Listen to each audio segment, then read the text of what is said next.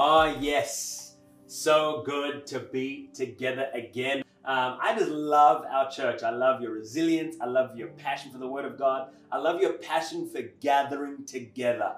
Nothing can stop us from gathering together and being a healthy local community. And, I was thinking about it this morning, just how excited I am that even now, though we are online these next couple of weeks, it's not in vain. There's at least, it feels like there's a light at the end of the tunnel.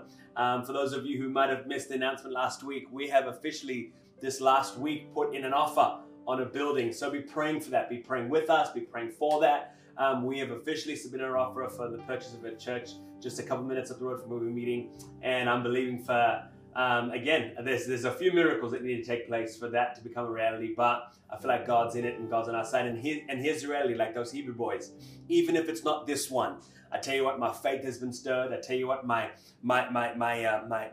passion, my zeal, my expectation for the future of our church has not diminished, but it's only continued to increase. I was even thinking about this passage, even just as I was preparing for today to speak, and I just couldn't, I felt like Jeremiah, there's this passage, Jeremiah, verse 15 to 16, it says this, that your words are what sustain me. They are food to my hungry soul. They bring joy to my sorrowing heart, and they delight me. It is your word, O Lord. It is your word, O Lord. And I tell you what, I don't know about you, but I have been deeply encouraged by our worship. I've been deeply encouraged by what God is doing in our church.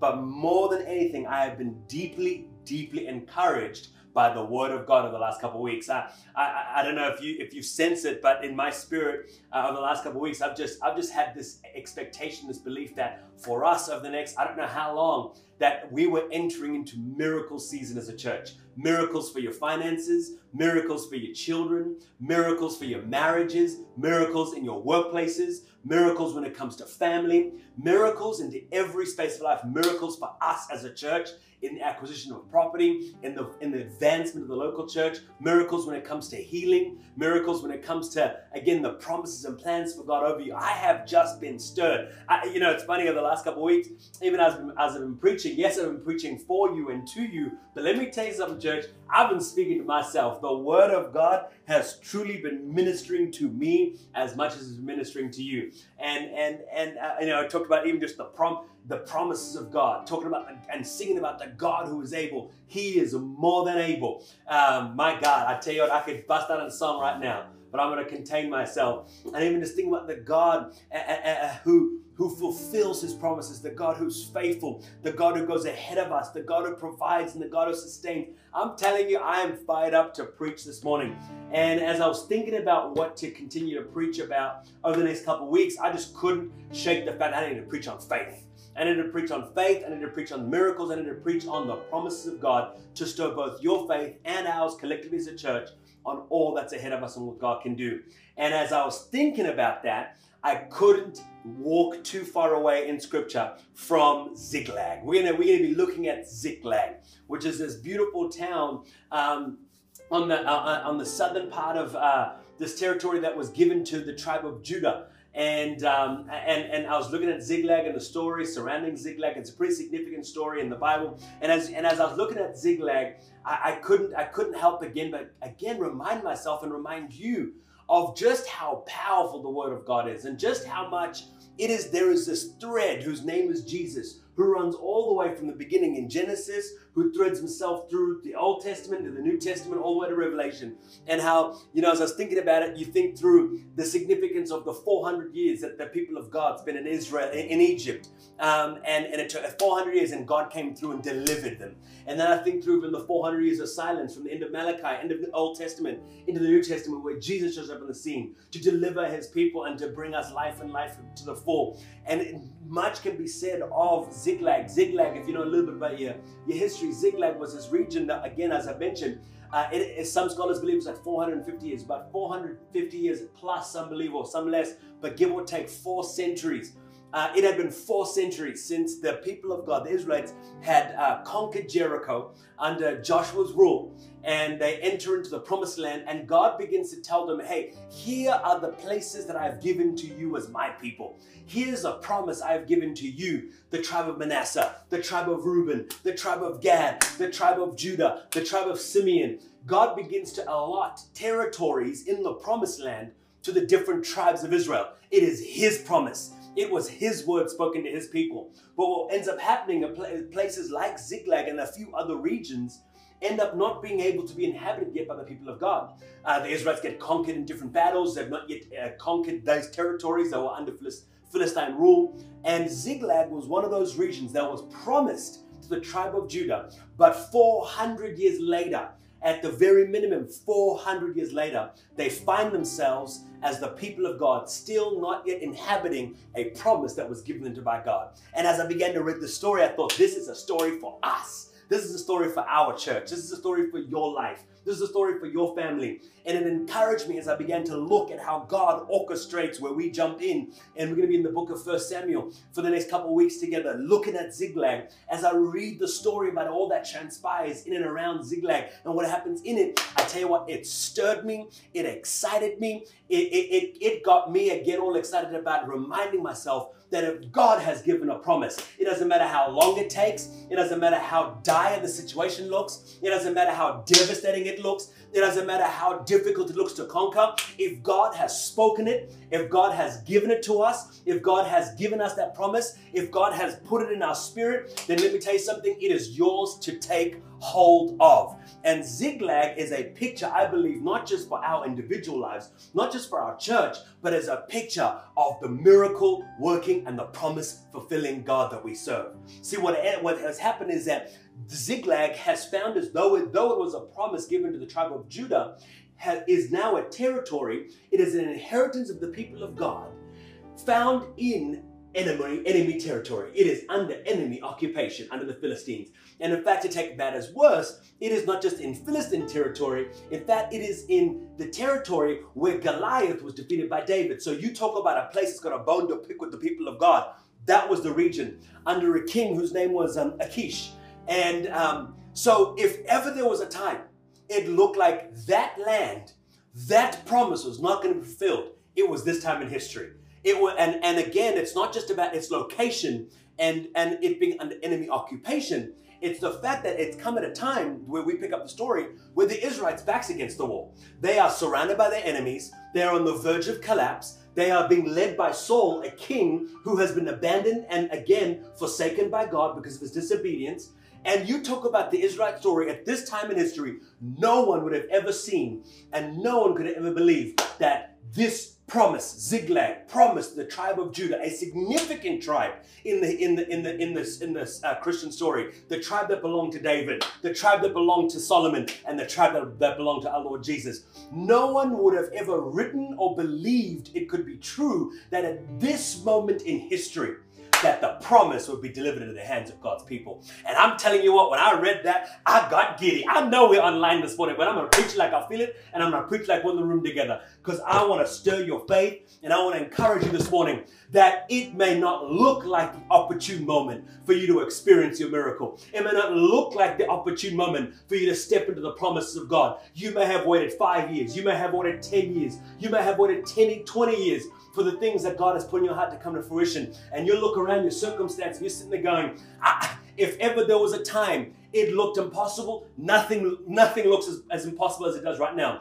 This is the least opportune time. This is the least exciting time. This is the least moment in history in my life where it feels like we could get the breakthrough we believe. But let me tell you something. It's in that very moment. It's in that very season of your life that you ought to be encouraged by the story of Ziklag, that God can bring into your life, and God can bring breakthrough, and God can bring the fulfillment of promise in the very moment that you thought it was the most impossible, because our God specializes in impossible situations. It's miracle season, baby. And let me tell you what, and funny enough, the fulfillment of this promise to the tribe of Judah comes through David, who again, it doesn't come to David, it doesn't come through David in a time in his life where he has everything figured out. It doesn't come through David in a time where he is at the pinnacle of his kingship. It comes at the height of his faith. It comes at the best of times for him. No, the promise is fulfilled through David. My God, watch this. In a time where he is a fugitive on the run from Saul, who has been trying to take his life. In fact, David has spent much of the past decade running from Saul, who was trying to take his life, who has been tormented. And David, time and time again, has narrowly escaped with his life. And he gets to a point just before the breakthrough in Ziklag comes in. He has one more encounter with Saul that he realizes, he gets to this point of realizing, you can read all this in 1 Samuel from verse 25, from chapter 25 all the way to chapter 30. But he gets to this point where he realizes, I can no longer stay with my people. I can no longer stay in Israel because it is only a matter of time before I lose my life. So he finds himself on the run as a fugitive, and he decides that the best place he can go is to go into the enemy's camp. And this is why I thought of Ziklag and the story, because let me tell you something, as I mentioned a couple weeks ago, and it has stuck with me. I've not been able to shake it. I've not been able to get rid of it. I've not been able to stop thinking about it. That we serve a God who prepares a table for us in the presence of our enemies. I don't know what that did for you, but let me tell you something. It did wonders in me. It stirred me to believe that no situation is beyond the grasp of our God. That there is no dire situation. There is no sin too great. There is no obstacle too great. There is no mountain too high. There is no, again, for those of you believing for financial breakthrough, there is no debt too great. For those of you believing for healing, there is no sickness too devastating that our God cannot intervene, because our God, He is with you in the middle of your valley, in the middle of your hardship, in the middle of that family situation that you just can't wrap your head around, and you have tried everything you can to bring breakthrough, but you don't know what else to do. He's in the middle of that situation that is outside of your control. I know some of the people in our own congregation right now are in the middle of situations they didn't ask for, they had nothing to do with, and you have found yourself in a situation where your foundations are being rocked, where your faith is being rocked, where you are doubting, you lie awake at night worrying about what tomorrow might bring, and it wasn't any fault of your own. Your life is just simply collateral. But let me tell you something, it's in that place that you can still believe that though you are surrounded, that our God will create and build a table for you in the presence of your enemies. And that's exactly what happens with David's life. He realizes that he needs to flee, and he cries out to God for protection, but he ends up going to the Philistine territory and meets a king. The king in this region, I need to figure out, let me go back here at the 1 Samuel chapter 26. I need to tell you what the region was, just because I don't want to give you incorrect literature. Achish, let's go. David thought to himself.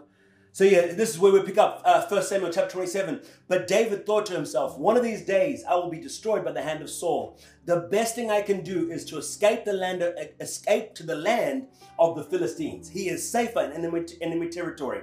Then Saul will give up searching for me anywhere in Israel, and I will slip out of his hand. So David and 600 other men who left with him went over to Achish, son of Maok, king of Gath.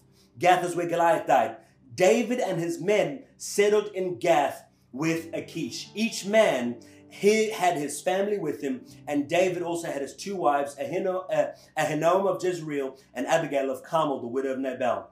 And in part it worked, because it says this: when Saul was told that David had fled to Gath, Saul no longer searched for him, because Saul believed that David's life would end in Philistine camp, because again, David would have been a wanted man. David was not the most popular man, particularly in Gath, where he had just defeated Goliath not too many years prior. But anyway, because I want to preach it so bad, because the hand of God was on David, because of the hand of the Lord on him, he finds favor in this region where it should have been hostile. He finds favor in enemy territory. And let me tell you something, I've had this word. I don't know who I was talking to a couple of weeks ago. I think about it in Chloe. I was talking to her about, we are the people of God. I've just had this revelation, and this line was going through my head over and over and over again. We are the people of God. That means something. We are the people of God. That comes with a promise. That comes with a measure of authority. That comes with a measure of covering. That comes with a measure of confidence. That comes with the grace. That comes with joy. That comes with peace. It means something to be the people of God. I know we live in a secular society right now. I know we're living in a time where people couldn't care less, who calls themselves Christians, who calls themselves what. But let me tell you something, to us who call ourselves Christians, we are the people of God. And regardless of what our society would tell you, it still means something to be called the people of God. Because as long as we're the people of God, we have the hand of God in our lives. And we know that He goes ahead of us. He goes before us. He sends His angels to encamp around us. And as I mentioned again, He prepares a table for us in the presence of our enemies. And so David finds favor in places he has no business finding favor in. And I'm believing that for some of you in Jesus' name, that in your workplaces, though that some of you I know have been having a hard time at your workplaces, you will find favor with people who you should have no favor with. You will find favor in the most hostile of environments. You will find favor in places you have no right being. You will find favor in places where you should be ostracized. And it's because you are the people of God. It still means something to be counted amongst the people of God. And so anyway, he goes into this place and he finds favor with Achish, the king of Gath. And as he stays there for a couple of years, he begins to ask this king, hey, could we have a place of our own so that we don't have to live here in this capital city with you? And again, because he has found favor because of God's hand in his life, much like Luke 2:52, which I pray over every one of you and I pray over every one of your children, that you would grow in wisdom and in stature and in favor, both with God and man. Because without the favor of God, without the hand of God, without the grace of God, what do we have? Let that be our highest and greatest pursuit. In fact, as we put in the bid last week and we made our offer, I wrote in the cover letter, may we find favor in your eyes. And may we find favor in the eyes of God as they would look at our application. And though we are an outside shot, though we are an outside chance, though we have no business putting in our offer in a place like that, I'm still holding on to the promises that as long as I'm the people of God, that we can find favor in places we don't belong and find breakthrough in places that seemed impossible and see the miraculous happening through us, because it still means something to be His children in Jesus' name. And I don't know who needs to hear this. I know this was for somebody. I don't know who needs to hear this, but I want you to hear me loud and clear.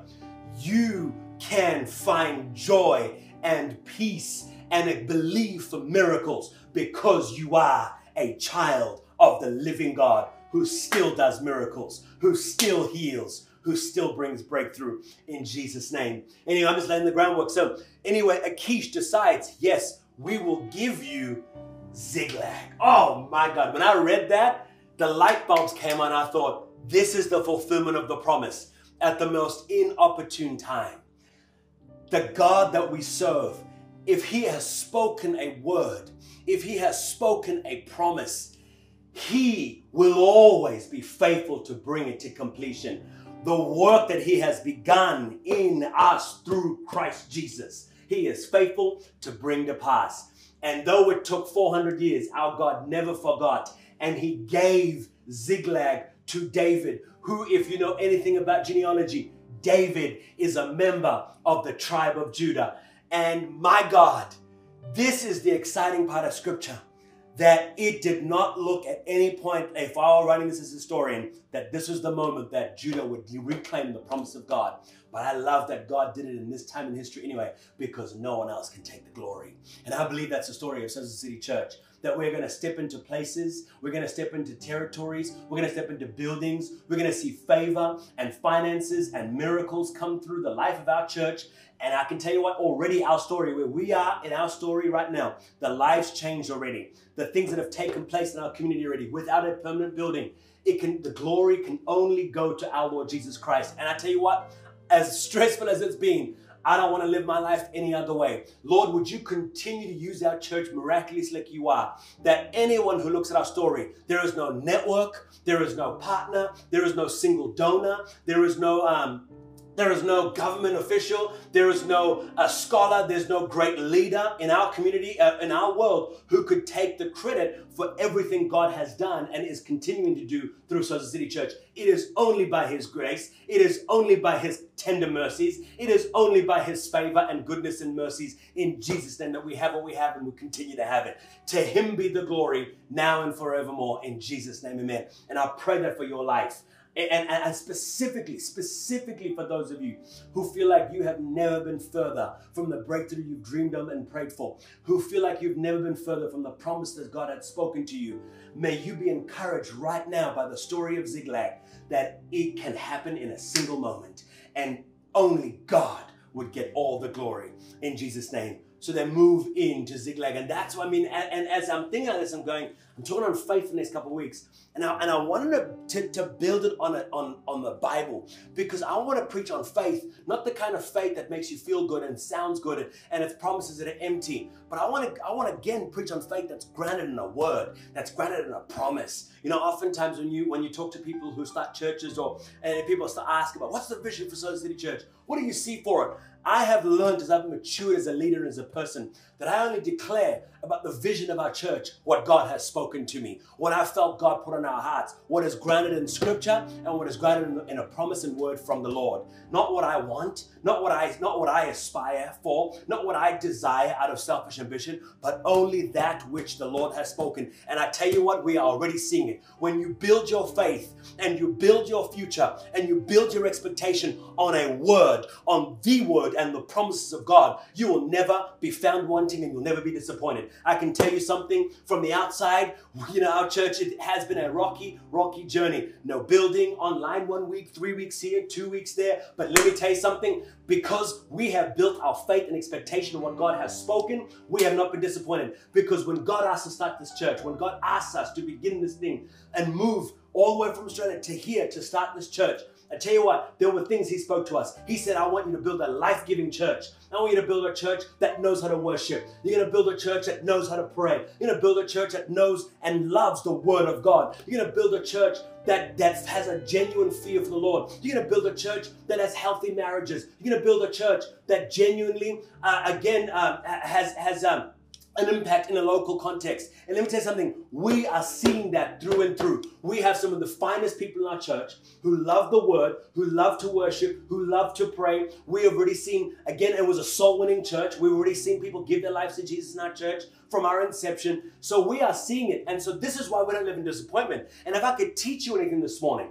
is this: make sure to build your faith and to build your expectation on, and let them be built upon and grounded upon the Word of God and the promise of God. And in that space, you'll never live disappointed, because you know, if it's from Him, He's faithful to bring it to pass. But if it's from me, then you're out here grasping in the wind, and you'll always come up short and live bitter and disappointed in Jesus' name. But anyway, coming back to scripture. So as I was reading the story about Ziklag, I got all stirred about seeing how God fulfilled the promise to the tribe of Judah, as now Ziklag is now in the grasp and in the possession of people of the tribe of Judah under King David. But as I got reading more about the story, where our main passage is from, 1 Samuel chapter 30, we're going to read from verse 1 all the way through verse 6. As I got reading again more of the story, I quickly pivoted that this wasn't just going to be a message that would make you feel good and encourage you about the promises of God. It was a message that's going to give you the tools you need and give you revelation again of what it looks like to take hold of the promises of God and what it looks like to be a miracle-believing church. And here's the title of the message. It's this: we have been pressed for promise. Pressed for promise. Why do I say that? Because as I'm looking at the story of Ziklag, and as I look at the story in Egypt, as I look at the story in the life of Moses and Joshua and Gideon and Abraham and all the heroes of faith, as I look at even the story of the gospel in the New Testament, the New Covenant, and the story in the book of Acts, and the many heroes of faith, I have come to believe and come to a mind of really this, that no promise of God comes without pressing.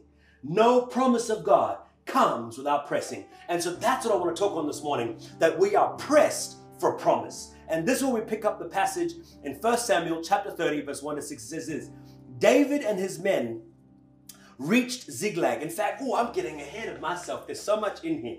But you know what? I'm going to keep going and I'll circle back. We're going to be living here for the next couple of weeks anyway. There's so much in the story that we can unpack together. But it says this: David and his men reached Ziklag on the third day.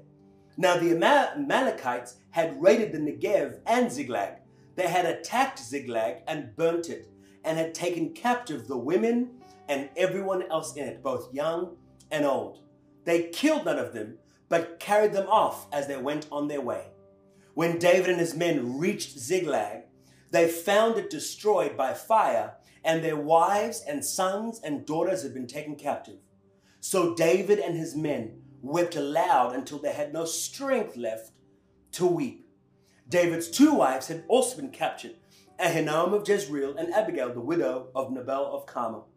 David was greatly distressed because the men were now talking of stoning him, each one bitter in spirit because of his sons and daughters. But David found strength in the Lord his God. Other version said this, but David encouraged himself in the Lord his God. You know, as you read the story of what ends up happening and how we arrive to this point, so David is given Ziklag by the king Achish. They inhabit that space, they live there, and they begin to grow in number. They are fruitful, they multiply. And many of the defectors from Israel who now realize that God has forsaken Saul decide to abandon and defect from living with the rest of the Israelites and begin to come and work with and fight with David in Ziklag. So Ziklag becomes the stronghold. Ziklag becomes this place of flourishing for the people of God.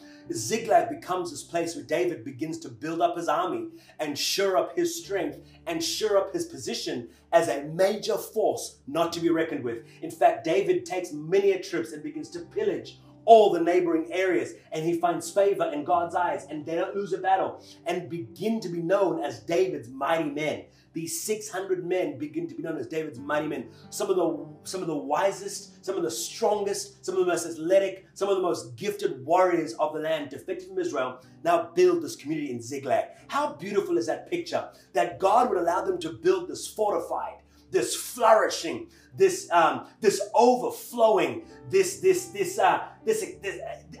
so many verbs and I could think of adjectives to think about to describe this place. But just I want you to picture it. This abundant space in Ziklag in the middle of Philistine enemy territory. Isn't that our God? I truly am believing that for our church and believing that for you individually. That you would look at your life and people would look at your life and begin to marvel at the goodness and the grace and the mercy and the kindness and the faithfulness of our God. That you would have an abundant, a fruitful, a flourishing, an extravagant and an abundant life in the middle of, again, surrounded by devastation, by enemies and those who would want to bring you harm. But your life is kept, your promise is kept, your health is kept, your children are kept, your inheritance is kept, your legacy is kept, your promise is kept, because God is with you and we are the people of God. Anyway, so what ends up happening is that the Philistines decide there's a moment here to go attack Saul and the Israelites. The Israelites, as I mentioned, their backs are against the wall. God has abandoned Saul because he no longer serves him. And so the Philistines, amongst other kings, go to war against Israel. And Achish, the king who gave David Ziklag, says, hey, you need to come fight with us, you and your mighty men, because David and his crew in Ziklag have become a formidable force. So much so that Achish, the Philistines, want David to come fight with them. So David says, I will, because again, David serves one man. He doesn't serve Saul. He's not loyal to Saul. He's loyal to God. And unless you rock with my God, I don't rock with you. That's what David says. He goes, I'll come fight with you against those who are against my God. So David joins, and his mighty men join with Achish, and they head over to the battlefront. And what ends up happening is as they get to the battlefront, they leave Ziklag, not zigzag. They leave Ziklag and go to the battlefront. And as they get to the battlefront, the rest of the Philistine army turn into the king of Gath, Achish, and go, we don't want those Hebrew boys fighting with us because we don't know where their loyalties lie. And Achish says, hey, David and his men have, since they've been with us, over a year and a half, having been with us, they've been faithful, they've been loyal, they've done nothing to make us believe that they're against us. But anyway, the Philistine leaders say, no, we don't want them to fight with us, and they send them back home.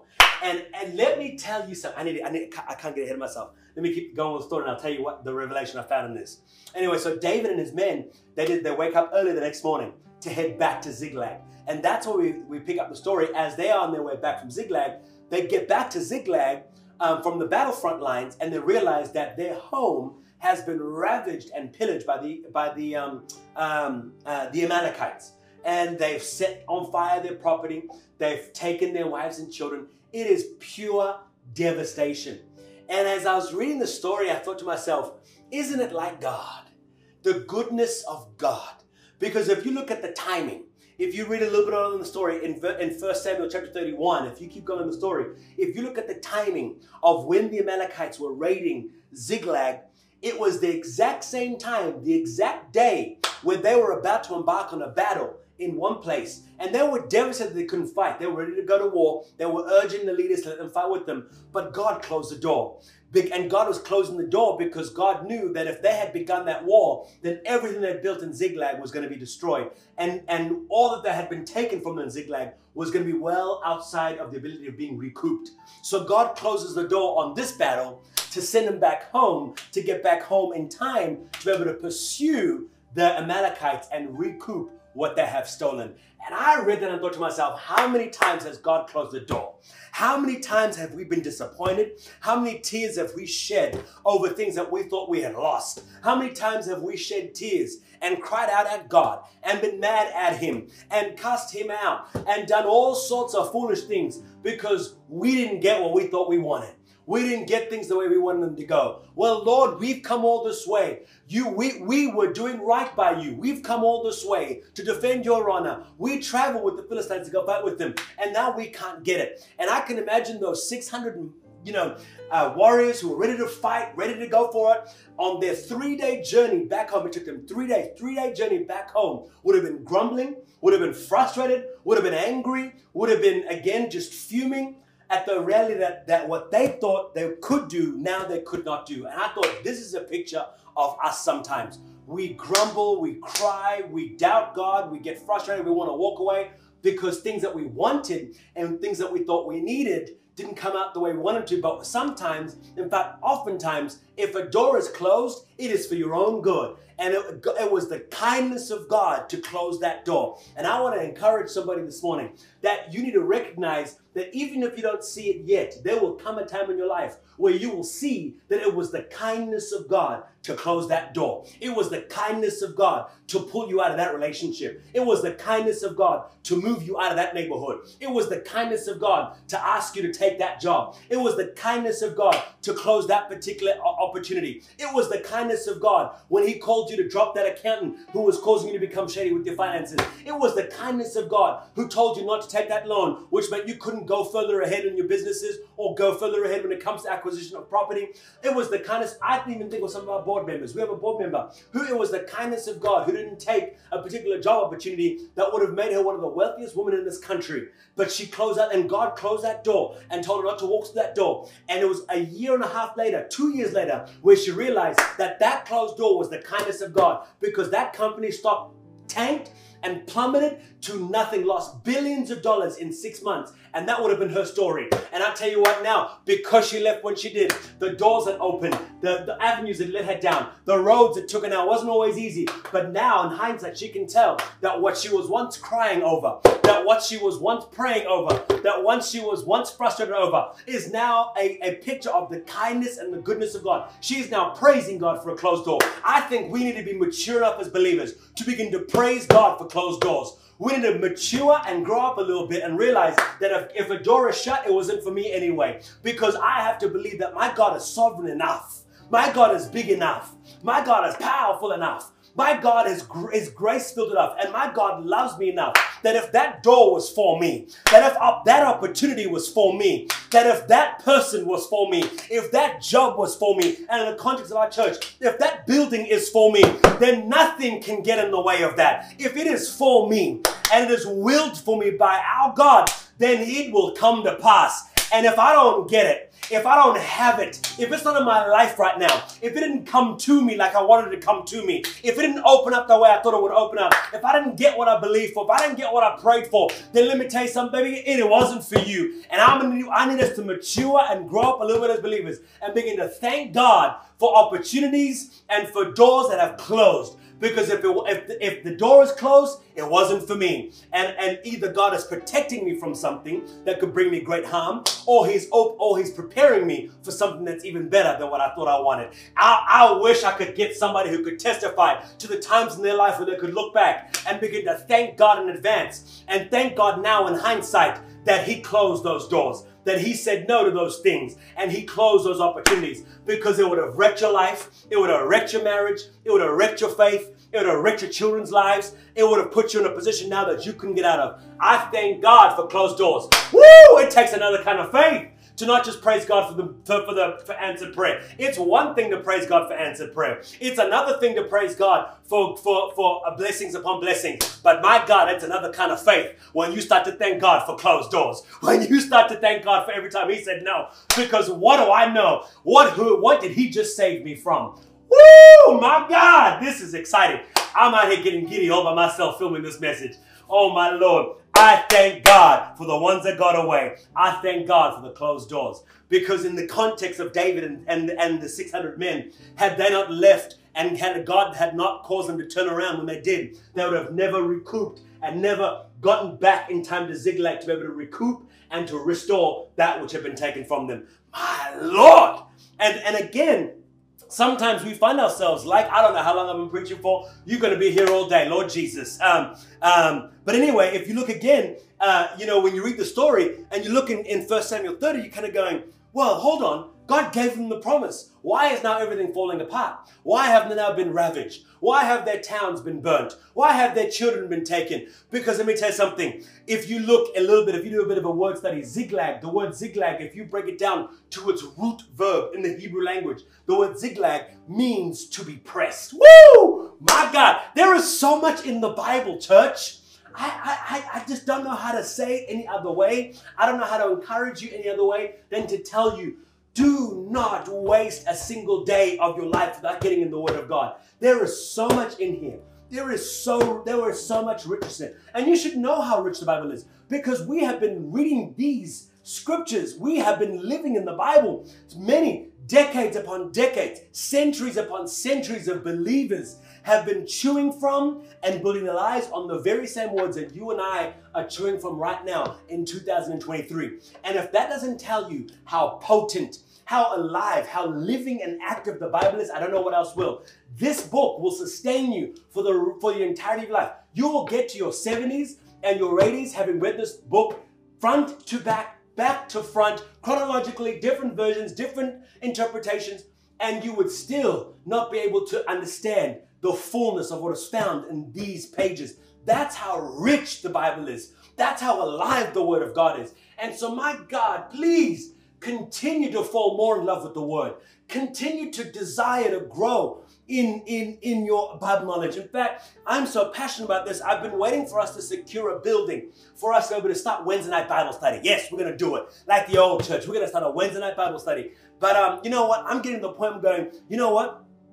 Much like our calling, I'm not going to wait for somebody to validate what I know God's called me to. I'm not going to wait for somebody to give me permission to what God has called me and gifted me and graced me to do. In the same way, I have been foolish in waiting for us to secure a building before we start a Wednesday night Bible study. We are going to pick it up. In just a few short weeks, we're going to get our act together, get our ducks in a row, and we're going to start Wednesday night Bible study together as a church. And if we don't have a building yet, we'll do it in our home, and we'll do it in multiple homes, and we'll film it, and we'll get it together and get it to you. But we're going to go Bible study. I want a church who knows how to dissect the Word of God, because you would miss it. Ziklag means to be pressed. It means to press to see what comes out of you. That's what Ziklag means. The promise does not come without pressing. And this is not just true in Ziklag. It's not an isolated incident. It's true of our Lord Jesus Christ. When he stepped into his calling, as he awakened himself to ministry at the age of 30 and began his ministry, he is first baptized, and then he's sent into the wilderness, and then he goes about his ministry journey.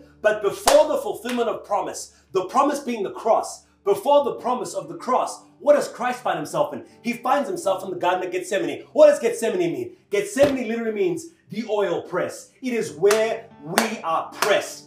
Our Lord Jesus Christ was pressed for the promise. Why was he pressed? Because when you are pressed, to be pressed is to come into synchronicity. It's to become synchronized. You become one with him. His will becomes your will, and your will becomes his will. In Jesus' name, you work together. You synchronize yourself. You die to the flesh. It's a test to see where your sustenance comes from. It's a test to see where your foundation's built upon. It's a test to see what you've built your faith on. It's a test to see what has grounded you. It's a test to see whether you are still a fleshly being or you live by the Spirit. And so in the Garden of Gethsemane, Christ is pressed. and we are pressed to see what comes out of us. And I love that when our Lord Jesus Christ was pressed, what came out was worship, and what came out was submission. Lord, not my will, but your will be done. He was pressed, and in the pressing, an aroma of worship is released as we submit and as we die to the flesh and we submit to the plans and promises of God, and He begins to work in us and He begins to work through us for fulfillment of promise. Because here's what I've come to learn as I've walked with God. You cannot fulfill the promises of God in your life while you still live in the flesh.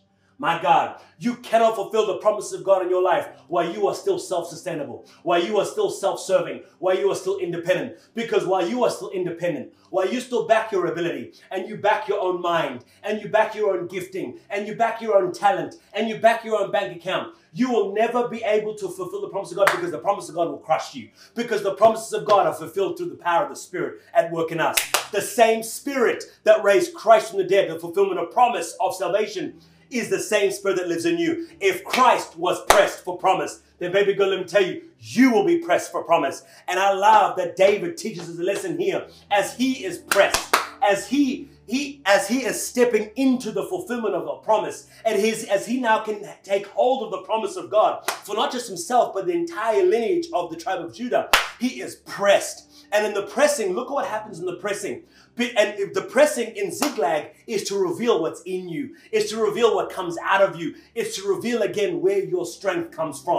And if you look at how the other men respond by, what does it say in verse 5 or verse 4? So David and his men wept, therefore they were allowed until they had no strength left to weep. Verse 5, David's 2 wives have been captured. Now let's keep going. Here it is, verse 6. David was greatly distressed because the men were talking of stoning him. Hold on a minute. Look at what the pressing revealed in David's men.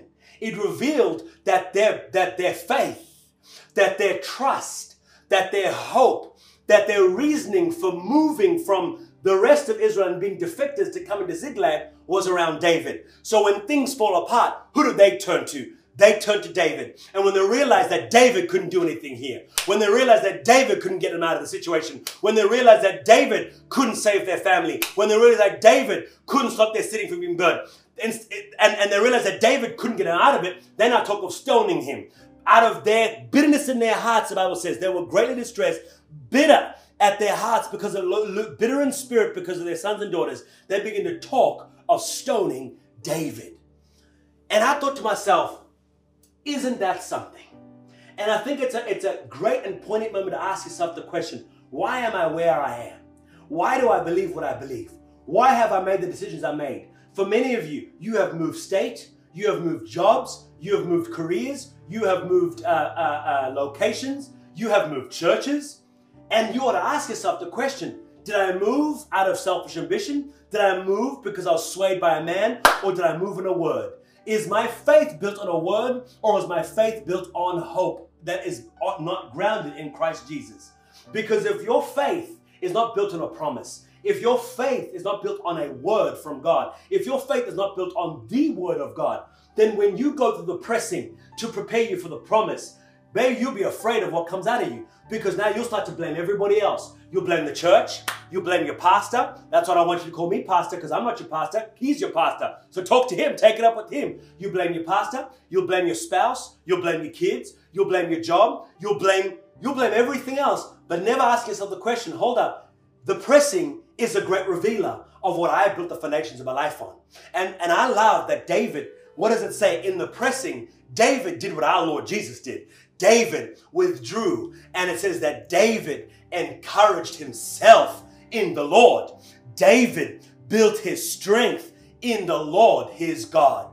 What will the pressing reveal in you? Because if you want this to truly be a miracle season, if you truly want the breakthrough, if you truly want to take hold of the promises of God for your life and to truly live the life that God has for you, it does not come without pressing. So when the pressing comes, what will it reveal out of you? And if you can't truthfully say that the pressing takes me to the cross, the pressing takes me to my knees, the pressing allows me to encourage myself in the Lord, if the answer to you is anything other than those things, it's time to make a change. It's time again to get back into the Word. It's time again to reevaluate your foundations. It's time again to look at what your faith is built on. And if you don't have a word, find a word. And if you don't know what the word is, get in it. If you don't know what it is, get on your knees. David encourages us, get on your knees, get in worship, get praying, get in healthy local church community, and begin to seek God for a word that will sustain you. Because as I opened up today, it is the word of God that sustains us. It is the word of God that strengthens us. It's the word of God that brings us out of distress and heartache. Nothing else will do. If you are looking for me, or Kristen, or the rest of our team to bring you out of your dark valley, to bring you out of your hardship, to hold your hand to the promise, I cannot, my God, you might as well stone me like this, because we cannot do it for you. Only God and God alone can truly bring you into the promise that He has for your life. And this is why it's crucial to build the foundations of your faith on Him and Him alone. And if that's the case, you will build a life like David did, where you find your strength in the Lord as God. And because he withdrew, and because he surrendered to His will, look what happens next. And this will be the last verse I read for today, is verse 7.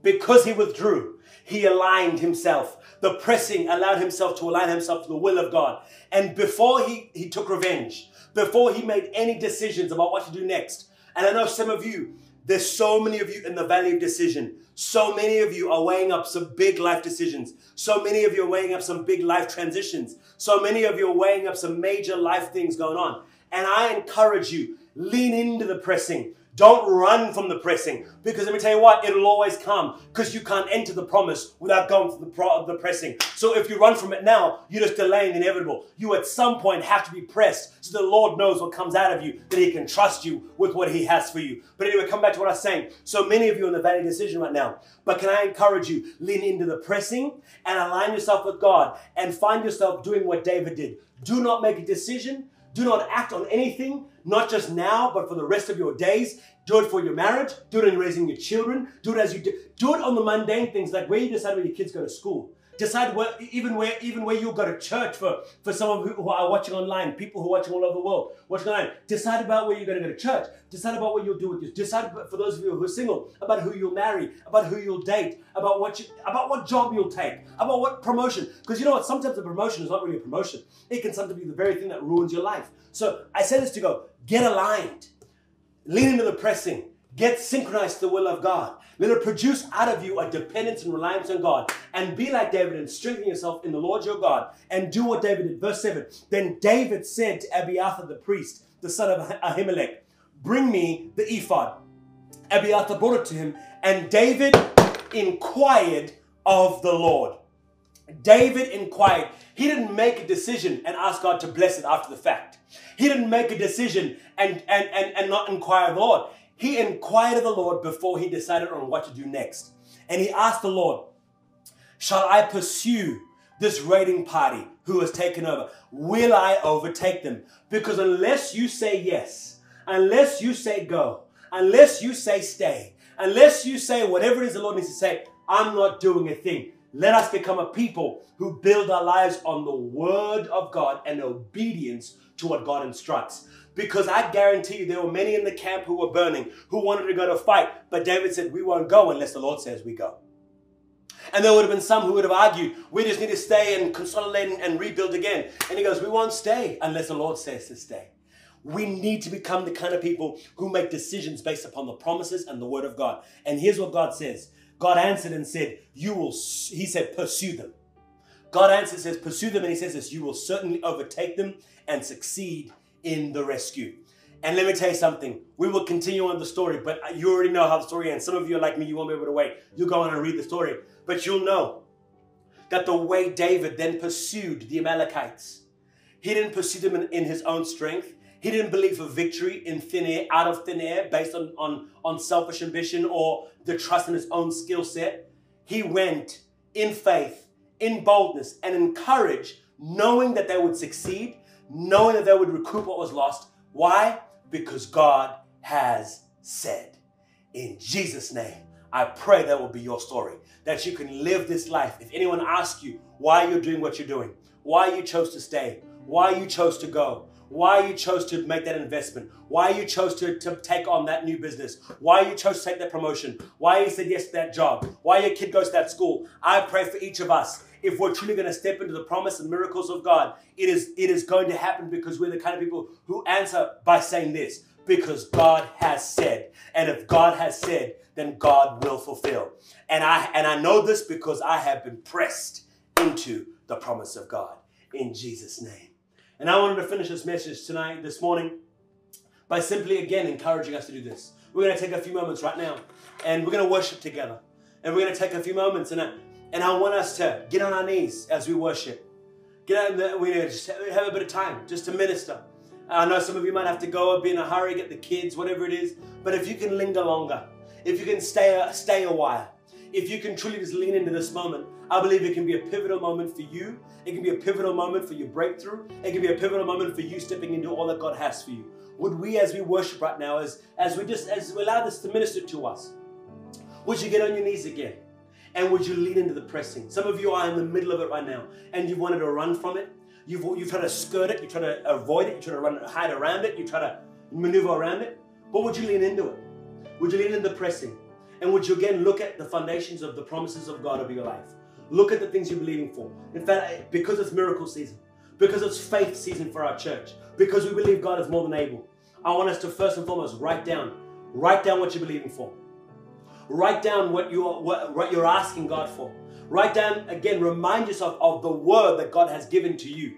Write down the promises that God has spoken to you. Write down Bible verses that have ministered to you, that have become a promise that you're holding on to. Remind your soul again of what God has said. And as you do that, would you again begin to submit those to the Lord? Get on your knees again and say, Lord, I know that these won't come to pass without a measure of pressing. And Lord, as the pressing comes, would you give me the grace? Would you give me the strength to not avoid it, to not run from it, but to lean into it, that I may come into alignment. Not my will, Lord, but your will be done. Would you fulfill these through my life, through my obedience, and through the pressing that will produce the promise out of me, in Jesus' name. Let's lean into it, and again, let's stir our faith again. And if God has spoken it, let us remind our souls. Let's remind our minds. Let's remind every part of ourselves that if God has spoken it, and He is faithful to bring it to completion. We are pressed for promise. In Jesus' name, amen. Let me pray for you. Lord, I thank you this morning that as we have heard and gathered around your word, that for many of us, we would have heard it from different angles and different vantage points based on where we are. But I thank you that regardless of how this message came to us, regardless of where or what kind of season we are in right now, I'm so grateful that your word will not return void, and it'll accomplish that which you wish it for it to accomplish. Lord, I thank you even this morning that as we submit to this word, as we align ourselves and align our hearts back again to your promises and back again to your word and stir our faith again to believe. I'm believing and I'm praying, Lord, for every single person right now that where they have begun to believe that the promises are too far and unobtainable, Lord, would you remind them again that you are the miracle working God. For many who have forgotten and have put on the shelf or put on the back burner promises and words that you have spoken, Lord, in this very moment, would you begin to bring them back to the fore? Would you begin to stir them again to believe that, Lord Jesus, you are still a miracle working God, and you are not done with me yet. You are not done with us yet, Lord Jesus. And I pray that right now you are stirring their faith, not because of hype and not because of the moment, but because of a word, and the word that sustains. And I pray, Lord Jesus, for many who might find themselves in the middle of the pressing, might find themselves in the middle of hardship, middle of pain, middle of loss, middle of devastation, middle of confusion. I pray, God, right now that you'd strengthen them, that God, you'd again remind them of your sovereignty. Remind us again of your goodness and your grace, and remind us again that we are the people of God, and that still means something. So would you meet us where we are? Would we find in you in this moment exactly what we need? And would we leave this place this morning with great confidence, with great clarity, and with great conviction that you are more than able, and God, you are not done with me yet. In Jesus' name.